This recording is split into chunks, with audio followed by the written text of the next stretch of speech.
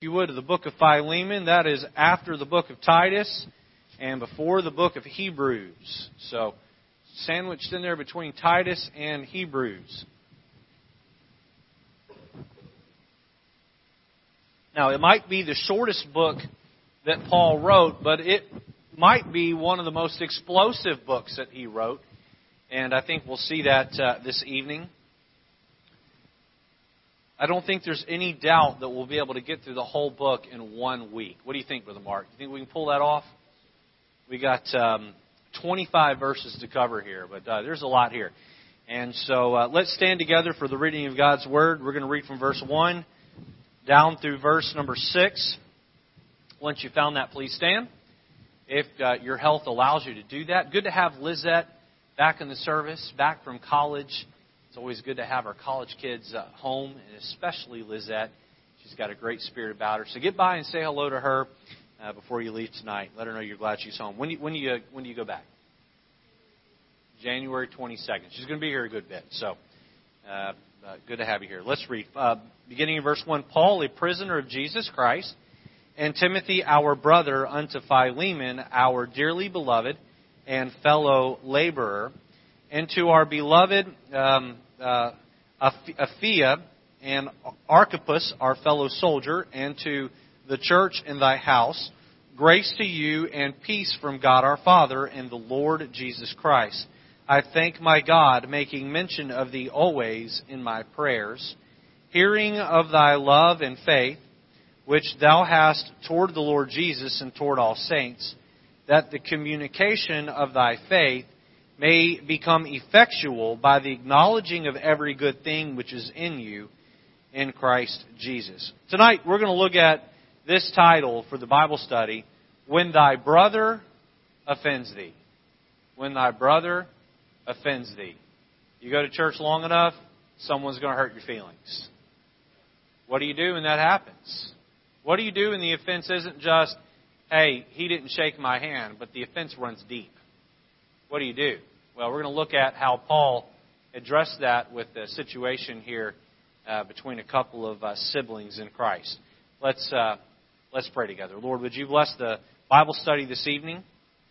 And for those of us here, or those that are here that are dealing with hurt feelings between them and another sibling in Christ, may tonight be a sermon that puts them on course to get that fixed. And then, Lord, for the rest of us here, help us to keep this in mind and live by these principles so that, Lord, we can quickly reconcile when things go awry. And we ask tonight that you'd put your hand of power on my lips. Help me to say that which you want me to say. Lord, put your hand of power on the ears of the listeners and help them to hear what they need to hear. In Jesus' name, amen. Be seated, please. So I want you to picture how this worked out here. Okay, you have a man named Philemon who was a prominent businessman who owned a lot of property, and he owned his share of slaves. We talked about slavery last week in the service. I won't recap. I won't say everything I said last week, but I will quickly recap. People that like to criticize the Bible say, well, how can God be morally good and allow and condone slavery? And that just disproves the Bible is true. And the answer is that slavery in the Bible didn't look like anything of the slavery of the early founding of this country. Okay, and nowhere in the Bible does God ever encourage, condone, push people to mistreat another human being. Servants or slaves entered into that of their own free will. If you were someone's servant or slave, it's because you chose to be, not because you were forced to be. And when you became someone's servant or slave, you were given something for your labor. You were given a place to live, and you were given food to eat. And if you want to understand that better, I would encourage you to go back into the Old Testament and read about the year of the Jubilee. Every 7 years, they were allowed to walk. And if they wanted to continue to be that person's slave, they could make that choice of their own free will, but they didn't have to be. If they wanted to leave and go be someone else's slave, they could be. If they wanted to walk away and be a free man or woman they could be. But slavery in the Bible time looked nothing like slavery, say, of the pre-Civil War days in America. Philemon was a man in the church of Colossae, and he was a prominent member there. Some believe he may have even helped start the church with another man by the name of Tychicus. And Philemon had been led to the Lord by the Apostle Paul. Philemon was a man of wealth. Philemon was a man of power. Philemon was a man who loved God. And Philemon was a man who owned several slaves. So the book of Philemon was written at the same time as the book of Colossians. They were both put into the hands of a man named Tychicus. And Tychicus carried those letters from prison where Paul was back to the church of Colossae. And when Paul had Tychicus read the letter to the church of Colossae, he was most likely holding in his back pocket or behind his back a separate letter that was written to Philemon. In fact, when you get to the end of the book of Colossae, we'll look at it in a minute, get to the book of Colossians, you see that this man who was prior a slave or a servant to Philemon. So this book is written by Paul to Philemon about a man who had formerly been his slave and had wronged him. Let's jump in tonight to the outline and let's let the book unfold for us. Number one, if you're taking notes on the back of your bulletin, I encourage you to do that. Number one, notice the sin of Onesimus. The sin of Onesimus. Now, the Bible doesn't tell us exactly what Onesimus, Philemon's slave, did to him, but we get the idea that he had really wronged him. Look at verse number 10 with me. Philemon, verse 10. It says, I beseech thee, or I beg thee, for my son Onesimus, whom I have begotten in my bonds, which in times past was to thee unprofitable. All right? Unprofitable. What does that mean? That means there was a time where Onesimus was there, living with him, and we piece together by reading the whole book that what had happened to Onesimus is that he had done something wrong to Philemon and had fled. He had ran away. We don't know if he stole from him.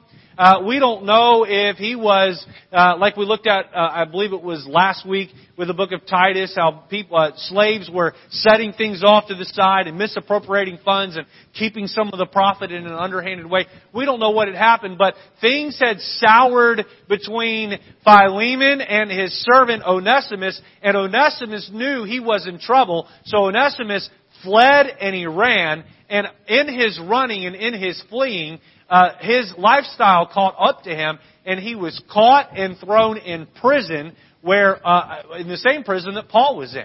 So the sin of Onesimus. Now we'll talk a little bit more about Paul's relationship with Onesimus there in prison. But let me just say here, if I could, that this transgression between Onesimus and Philemon represents the transgressions that can happen within a church. Within a church. There are offenses that are going to come. There are offenses that are going to happen. Let me ask this question tonight. How many of you here have ever had another brother or sister in Christ do something that hurt your feelings or offended you or caused a point of strife between you and another sibling in Christ? Would you raise your hand if that's ever happened to you? Hold them up. Hold them up. Let me see.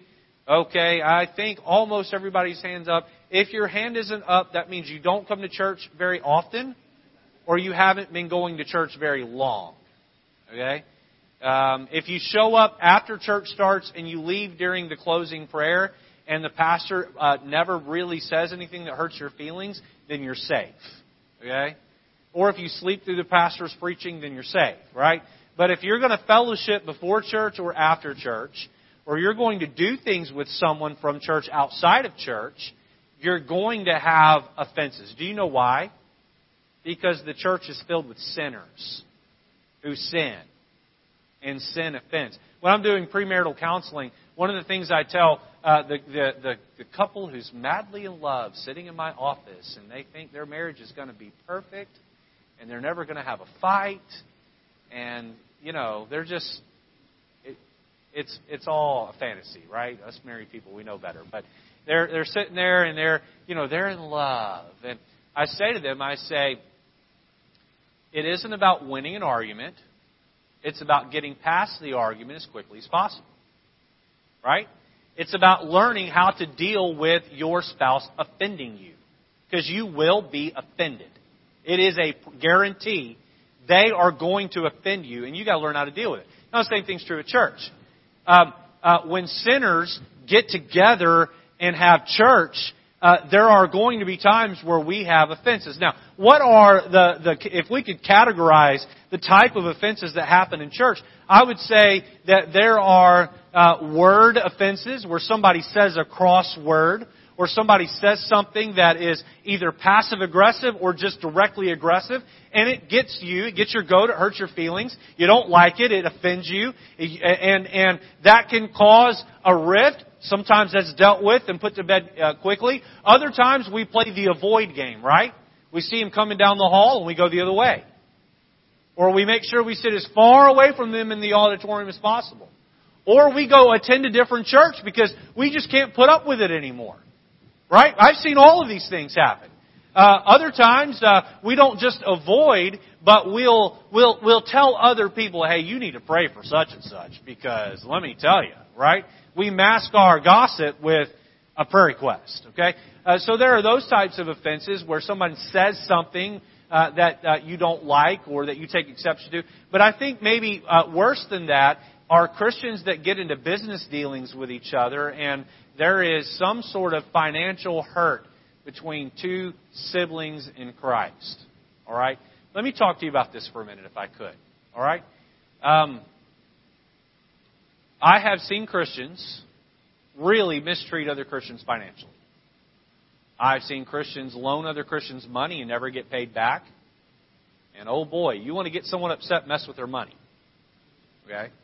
I've seen Christians promise someone pay if they come do work for them and then never pay up. Okay?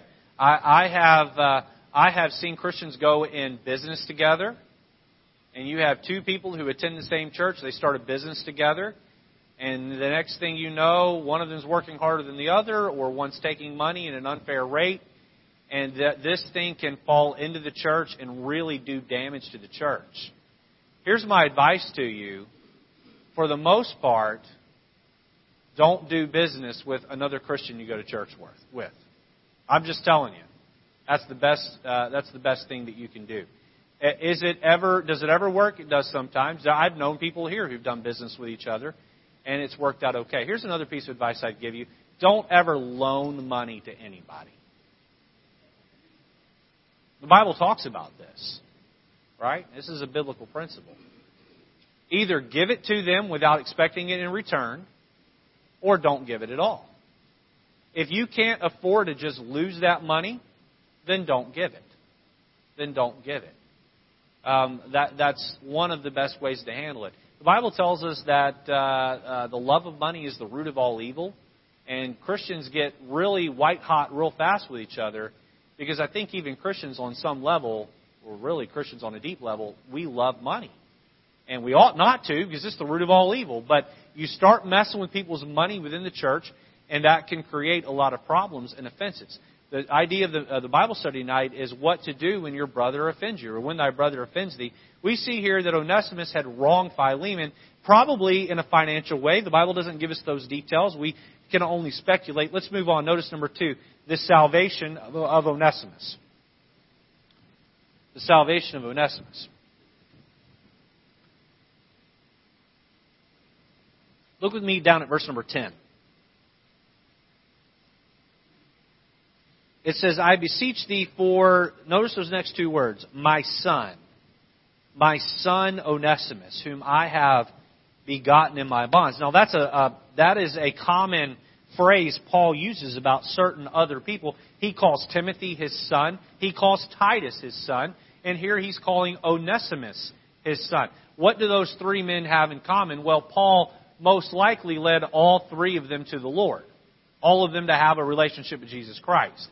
So Paul had met Onesimus in prison and had led him to Christ. Led him to a point of salvation.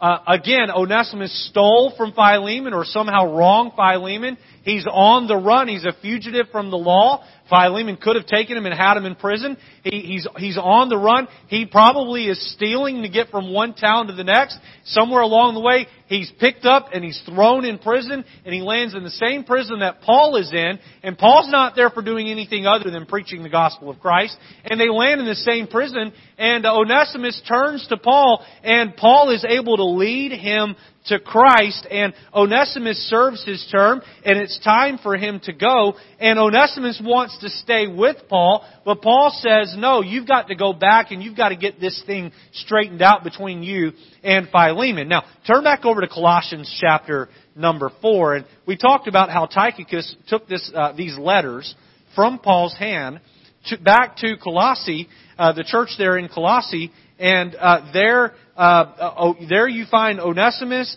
prominently serving in the church, and you have Philemon with Tychicus, maybe even hiding in the shadows until things can be straightened out between Tychicus on behalf of Paul and Onesimus. And we get down to the very end of the book.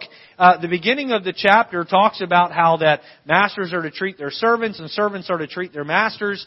And then look with me at chapter 4 and in verse number 7. It says, all my state shall Tychicus declare unto you, who is a beloved brother and a faithful minister and fellow servant in the Lord, whom I have sent unto you for the same purpose, that he might work, that he might know your estate and comfort your hearts. Now, the way I have this pictured is Onesimus is sort of hiding around the corner.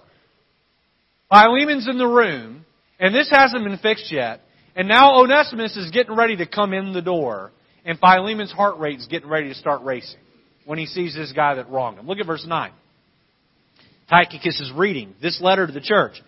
With Onesimus, a faithful and beloved brother, who is one of you, they shall make known unto you all things which are done here. I can see Philemon's countenance totally shift when Onesimus enters the room. Totally shift. What is that scumbag who wronged me doing here? And then I can see old Tychicus reaching behind him and picking up a separate scroll that Paul had written for Philemon and saying, hey, before you say a word to Onesimus, why don't you go read this?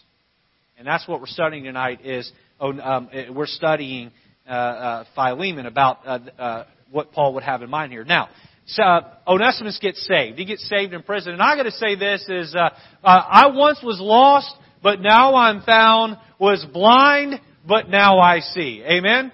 I was saved at the age of 4, so I don't really remember much of a life of sin. I was addicted to the milk bottle, right? I had a problem watching bad stuff on TV, like the Disney Channel and Bugs Bunny. That's the type of stuff I was saved from. As some of you here were saved a little bit older in life, how many of you can remember when you walked out of the darkness of your sin and walked into the light of the gospel? How many of you remember that? Would you hold your hand up for me? What a glorious change, right? My wife was saved at, I believe, 19 or 20 years old. And I've talked to her about this many times. Explain to me what that was like, to have an insecurity of your eternal soul and step into that security, that peace, that you make peace with God. And to hear her explain that, Onesimus was leaving behind a life of crookedness and sin, and he was entering a life of Christ. He had become a new creature in Christ, and he was committed to right his wrongs. Now, I want you to stop and think about this. Onesimus did not have to make the trip from wherever he was in prison with Paul back to Colossae. He went back because he knew he needed to face the music for what he had done. And he knew Philemon could have taken him to the authorities and had him locked up for what he had done. But Onesimus said, I must own my past and I must fix this. And to Onesimus' credit, he was willing to do that. Let's move on. Notice here, number 3, Paul's solicitation to Philemon. Paul's solicitation to Philemon. I've got a drier throat than normal tonight, so you have to excuse me here. Paul's going to try to sell Philemon on a very difficult task here. Now, before I move on, I want to tug on your emotions for a minute, okay? I want everybody here who raised their hand earlier saying they've been offended to think just for a moment about how you felt at the apex of that offense. Okay? Don't dwell on it real long, but I just want you for a moment to think about how ugly you felt inside. Now, how would you feel if that person who had wronged you, at that moment you felt that way, walked into your presence? That's where Philemon was. And Paul is going to ask Philemon a very tall task. Letter A, notice he asks him to forgive him. To forgive him. Look at verse number 12. It says, "Whom I have sent again, thou therefore receive him." Receive him. That is mine own bowels. "Whom I have retained with me, that in thy stead he might have ministered unto me in the bonds of the gospel." Paul's saying here, I wanted to keep him with me, but I couldn't.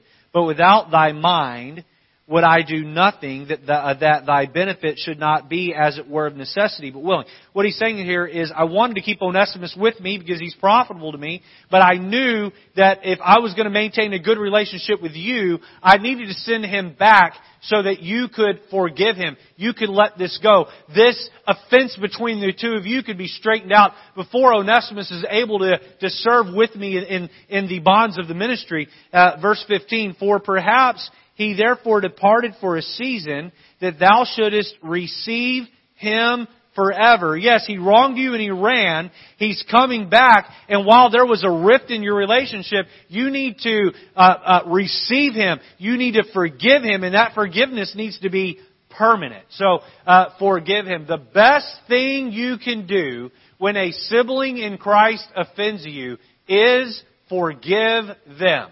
That is the best thing you can do. I would encourage you, I'm not going to go into any of it tonight, but a long time ago I preached a sermon here entitled "What to Do with Church Hurts." And I shared all of my war stories from growing up in church and all of the times that I've been hurt. And I gave a little brief summary on many of the different hurts. And I got to tell you, I've got stories to match you tick for tack. But listen, I could not be here today doing what I'm doing in love with this church, in love with the concept of church, preaching the gospel at church, if I hadn't forgiven those brothers in Christ who have offended me along the way. If you don't forgive your brother, God is not ever going to forgive you, and your prayers will not be heard. You're sitting there with aught between you and a sibling in Christ. You're wasting your time praying until you go to them and you make it right. You say, "Well, Pastor, I went to them and tried to make it right, and they didn't want to have anything to do with it." Well, you've done your part. You need to keep a tender spirit. So if they ever approach you and they're ready to fix things, then you're ready to fix things too. You can't forgive for them, but you can forgive them in your own heart. And so you've got to be willing to forgive. When you forgive the person that's hurt you, you are not releasing them, you're releasing yourself. In fact, the opposite of unforgiveness is drinking poison and expecting them to die. Don't do that. Someone wrongs you, just forgive them. All right? So Paul's telling Philemon here about Onesimus. He says, "Listen, I want to solicit you on a bill of goods here. The first thing you've got to do with this young man is he's saved now. You've got to forgive him." Letter B, notice here, you've got to free him. You've got to free him. Now, when I say free him, I mean this in the sense of slave and slave owner. You can't take him back in and treat him like a slave anymore. He's your brother. He's your brother. Look at verse 16. "Not now as a servant," look here, "but above a servant, a brother, beloved, specially to me, but how much more unto thee, both in the flesh and in the Lord." When this guy left, he stole from you, most likely, and he ran. And he was just a lowly servant below you. Now he's gotten saved. He's repented both in his mind and in his actions from what he's done. He's coming to you to make recompense. He's willing to apologize to you, look you in the eye and tell you he's wrong and even repay him. You need to forgive him and you need to understand that you've got to free him. Not only can you not take him to the Roman authorities and have him jailed for what he did as a Christian. No, on top of that, you've also got to release him as slave and slave owner. You've got to release him. Look back with me, if you would there. We'll turn back over. We'll look at that in a minute. Okay. So free him. Letter C, notice fellowship with him. Fellowship with him. Now I'm going to tell you, of the three, this is the most difficult one for your pastor. People that have wronged me, I have no problem forgiving them. And emotionally, I have no problem freeing them. But this is just me being very open and transparent tonight. All right? There are some folks walking this planet today. None of them live in the Stratford area, okay? They all live in other parts of the country, and I've gone to church with them in other places. There are some folks that if you said to me, you need to go there and sit down and have lunch with them, I would have a hard time with that. I'd have a hard time with that. But I'm wrong. And I need to get to a place where I forgive them on a level where I'm able to fellowship with them, especially if they're willing to apologize for what they've done wrong. Now, if they're not, I'm not going to go sit down and have lunch with them. But if they call me and they're truly sorry for what they did, I ought to be willing to go and say, okay, let's fellowship again. Let me show you something really interesting here. You got to dig below the surface of the passage a little bit. But look at verse 17.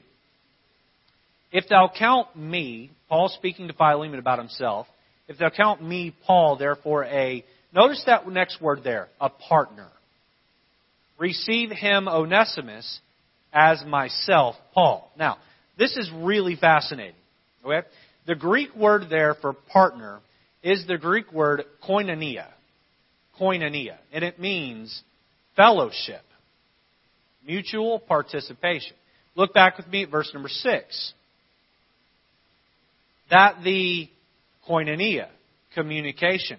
The same word translated partner in verse 17 is the same root word translated as communication in verse 6. That the communication of thy faith may become effectual or effective by the acknowledging of every good thing which is in you in Christ Jesus.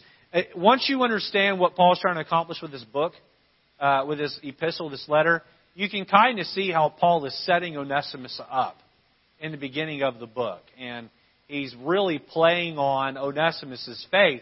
And then saying to him, okay, listen, your faith isn't just theory that you sit in a chair and you think about. Your faith is something that you live out. You live out. I can stand here all night and talk about forgiving people that have hurt you. You can sit there all night and listen to it. That's not enough. You got to be willing to get up and go do it. You understand that? You get a fellowship. Fellowship. Why? Because that's what makes church work. This idea of koinonia, fellowship, mutual participation, getting down in the trenches and doing the work of the Lord together. Paul's solicitation to Philemon. Now, again, this is a tall order for Paul to ask of Philemon. For him to look at him and say, this guy wronged you, he left, now he's coming back, you need to forgive him. As his slave owner, you need to free him, and now you need to turn around and fellowship with him. Paul is asking Philemon to not just do enough, he's asking him to go the extra mile, and it's got to be very hard for Philemon to hear this, and Paul has got to try to sell Philemon on this idea through just the writing of a letter. He's not taking him out to lunch and trying to talk him into it. No, he's just trying to do this from a letter. So Paul pulls a brilliant move. And let's finish out the sermon by looking at Paul's brilliant move to talk Philemon into this. Number 4, notice the symbolism of Calvary. The symbolism of Calvary. Fascinating enough, I did some study and some research. The book of Philemon is the only letter that Paul wrote where he doesn't directly talk about the cross of Christ. The only book. He talks about it directly in every other letter that's in the Bible. But he doesn't talk about it here in Philemon. He doesn't talk about it because he lives it out. He shows it. He shows it by doing it himself. Showing what Christ did on the cross, he steps up and does the gospel. And he reconciles Philemon with Onesimus by being the Christ of the book. By being the mediator between the two. Okay? Let's look at a letter A and a B here. Notice reconciliation. Reconciliation. This is really fascinating. Look at verse 17. It says, "If thou count me therefore a partner, receive him as myself." Look at verse 18. "If he hath wronged thee or oweth thee not, put that on mine account." So over here you got Onesimus, who's guilty as charged. Over here you've got Philemon, who is not done anything wrong, but has been offended, has been transgressed against. And in the middle, you've got Paul saying, "Onesimus, give me your wrongdoings and put it on my account. And I want you, Philemon, to treat Onesimus the way you treat me, because I will take his wrongdoing on me." Now, if you're not quite following along yet, turn over to 2 Corinthians chapter 5. 2 Corinthians chapter 5. Look at verse number 19 with me.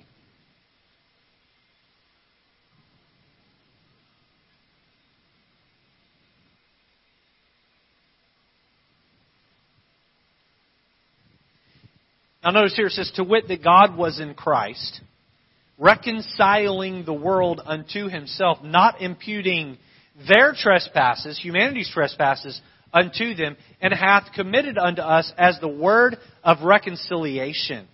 Look at verse 21. "For he hath made him," he, God, "hath made him," Jesus, "to be sin for us, who knew no sin, that we might be made the righteousness of God in him." If you go back to this idea of Onesimus and Philemon, you could almost see here Jesus saying to God, "I don't want you to punish humanity. I want you to take their wrongdoing and I want you to put it on me and then treat them the way that you would have treat me." That's exactly what Philemon here is being told by Paul. He's saying, just like Jesus is saying to God, "Treat humanity the way you treat me and take their transgression and put it on me." He's saying, "Philemon, treat Onesimus the way you would treat me, and then take his wrongdoings and lay them on my account." Funny enough, Paul is sitting in a prison for preaching the gospel while he's saying this.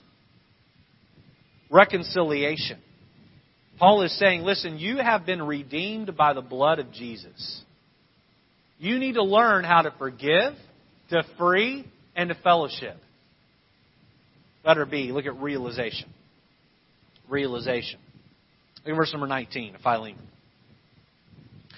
"I, Paul, have written it with mine own hand. I will repay it.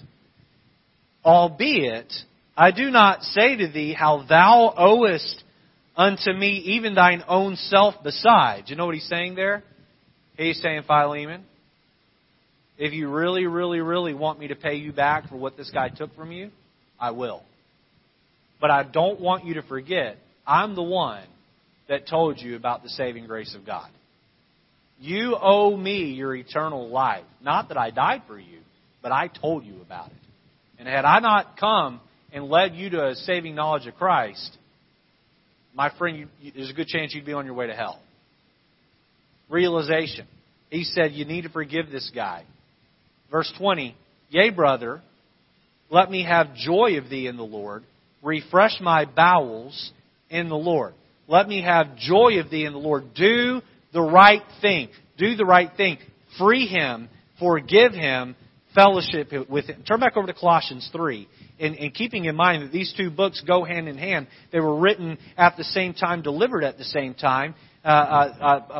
Onesimus would have been faced with both of these books at the same time, or letters at the same time to read. Look at Colossians 3, verse 11. And again, I have to think that Paul is looking over the way at Onesimus in the jail cell down the a jail cell close to him, and maybe he's even looking up while this is being penned, seeing Onesimus getting ready to be freed. Verse 11, knowing that he's getting ready to go back to face Philemon, where there is neither Greek nor Jew, circumcision nor uncircumcision, barbarian, Scythian, bond nor free, but Christ is all and in all. He's saying here that when it comes to our eternality, when it comes to who we are in Christ, there is no difference in us. Greek or Jew, there's no difference between race in Christ. Bond nor free. Hey, rich and poor, the foot is, or the level is ground. The ground is level. There it is. The ground is level at the foot of the cross. Right? Onesimus, you may have been the slave owner, but you got saved by humbling your heart at the cross the same way that your slave Onesimus got saved. You both had to get down and humble your heart and be saved. And because you both got saved the same way, and you're both redeemed the same way, and you're both going to the same heaven, you're both equal in the Lord. So don't treat Him like He's less than you. You need to realize, you need to recognize that you have been sanctified. Now, I get a little bit of a chuckle out of this because it might just be that I'm a Bible nerd and I'm entertained by things the average person isn't. You see a computer nerd, and we had correlation here. We had our staff Christmas party yesterday, and someone gave Brother Joe back here a mug that said something about, "No, I won't fix your computer. You should put Linux on it to begin with." And that's not funny to anybody but like Joe, because he's a computer nerd. Okay, there are some people. I think it might be funny to you too, because you're a computer nerd too, right? This is Joe's brother-in-law. But there are some things that I might find funny the average person doesn't find funny because, I'm not a computer nerd, but I guess I'm somewhat of a Bible nerd. But what I see here in Paul is a total, and we'll look at the last point here, number 5, a total salesman. Okay, the salesmanship of Paul. Paul is really trying to work Philemon over. And you almost get this nod and a wink at the end of the book, where he's saying, you need to do this. And then he uses suggestive salesmanship. This is like when you're looking at a car at the dealership, and before you've even decided to buy it, they're asking you, do you want that with cloth or leather interior? You're like, I haven't even decided what I'm going to buy, and you're already asking me what I want the trim package, right? Paul is just assuming. He's assuming the sale here. He's assuming that Philemon's going to accept him and forgive him. Look at verse 21. Having confidence in thy obedience, as if you don't do it, now you're going to be disobedient. I wrote unto thee, knowing that thou wilt also do more than I say. You are going to forgive him, and you're even going to take it a step above everything I'm saying. Verse 22. But withal prepare me also a lodging, for I trust also that through your prayers I shall be given unto you. He said, look, I want you, when I get back in town, have a room ready for me, because I'm going to come in and stay with you. And you find some of those other clues in here, hints in here. He calls him his brother several times, and I almost feel like there's a little bit of this pious cheapness. In college, Bible college, you'd have these guys walk around and they act like they're hyper-spiritual. You don't know anything about that, do you, Lizette? You never seen anybody like that at your college? It's a little bit of that, right? They walk around, they're holier than thou, and, oh, brother, praise the Lord, brother. Everything's brother. And they walk up and they say, how you doing, brother? It's good to see you, brother. And then you say, what's my name? And they say, how you doing, brother? They don't know your name, right? And they got this little bit of piousness about them. And so when I read this, I chuckle a little bit, thinking back on Paul with that. But Paul is saying to him here, he's assuming the sale a little bit. He's saying here, look, I know you're going to do this. I know your maturity in Christ, and I know that you're going to forgive Onesimus for what he's done. I'll just finish with this. Has someone wronged you? Probably. If not, hang around. It's going to happen. If you won't forgive them, can I just be blunt with you right now? If you won't forgive someone who's wronged you, do you know what that comes down to? It comes down to your pride. You remember the story in Matthew 18 where the guy got forgiven of the debt? Then he leaves. He goes across the street. He grabs the other guy by the collar and says, "Give me my $100," after he'd just been forgiven of millions of dollars. You won't forgive someone who's wronged you. You're the guy grabbing your friend by the neck for $100. Say, "But Pastor, you don't know what that person did to me. And they're not even sorry for what they did." Even if the guy across the street that owed him $100 refused to pay him, he should just let it go, right? Right? I mean, he just got forgiven of millions of dollars. No, I don't know what you have had done to you in every instance. But I do know that your sin nailed Jesus to the cross and He forgave you. So tell me why it is, again, you can't let it go. You can't free and forgive. Now look, you can only do as much as going to them and showing a humble spirit and a willingness to reconcile. And if they're not ready to reconcile, there's nothing you can do. But you always need to keep a tender heart that you can get those things fixed. With that said, I don't know of any strong conflicts in the church at this moment. I have known of some since I've been the pastor here, but I don't know of any at the moment, any strong animosity or hatred in someone's heart toward another per se. But if that's you, I'm not God, I don't know everything. If that's you, will you do your best to reconcile? Will you do your best to take Paul's advice to Philemon here, and will you forgive? Will you let that go so that God will begin to bless your life? Amen? Let's stand to be dismissed with a word of prayer. Not next week. Next week, the lights will be off. The auditorium will be empty, and I won't be here. But next Monday I will be. But the following Wednesday we'll be in the book of Hebrews. So that'll be good. We'll be starting that book. Let's have a word of prayer, and we'll be dismissed tonight. Brother Mark Bontanabas, please close us in prayer.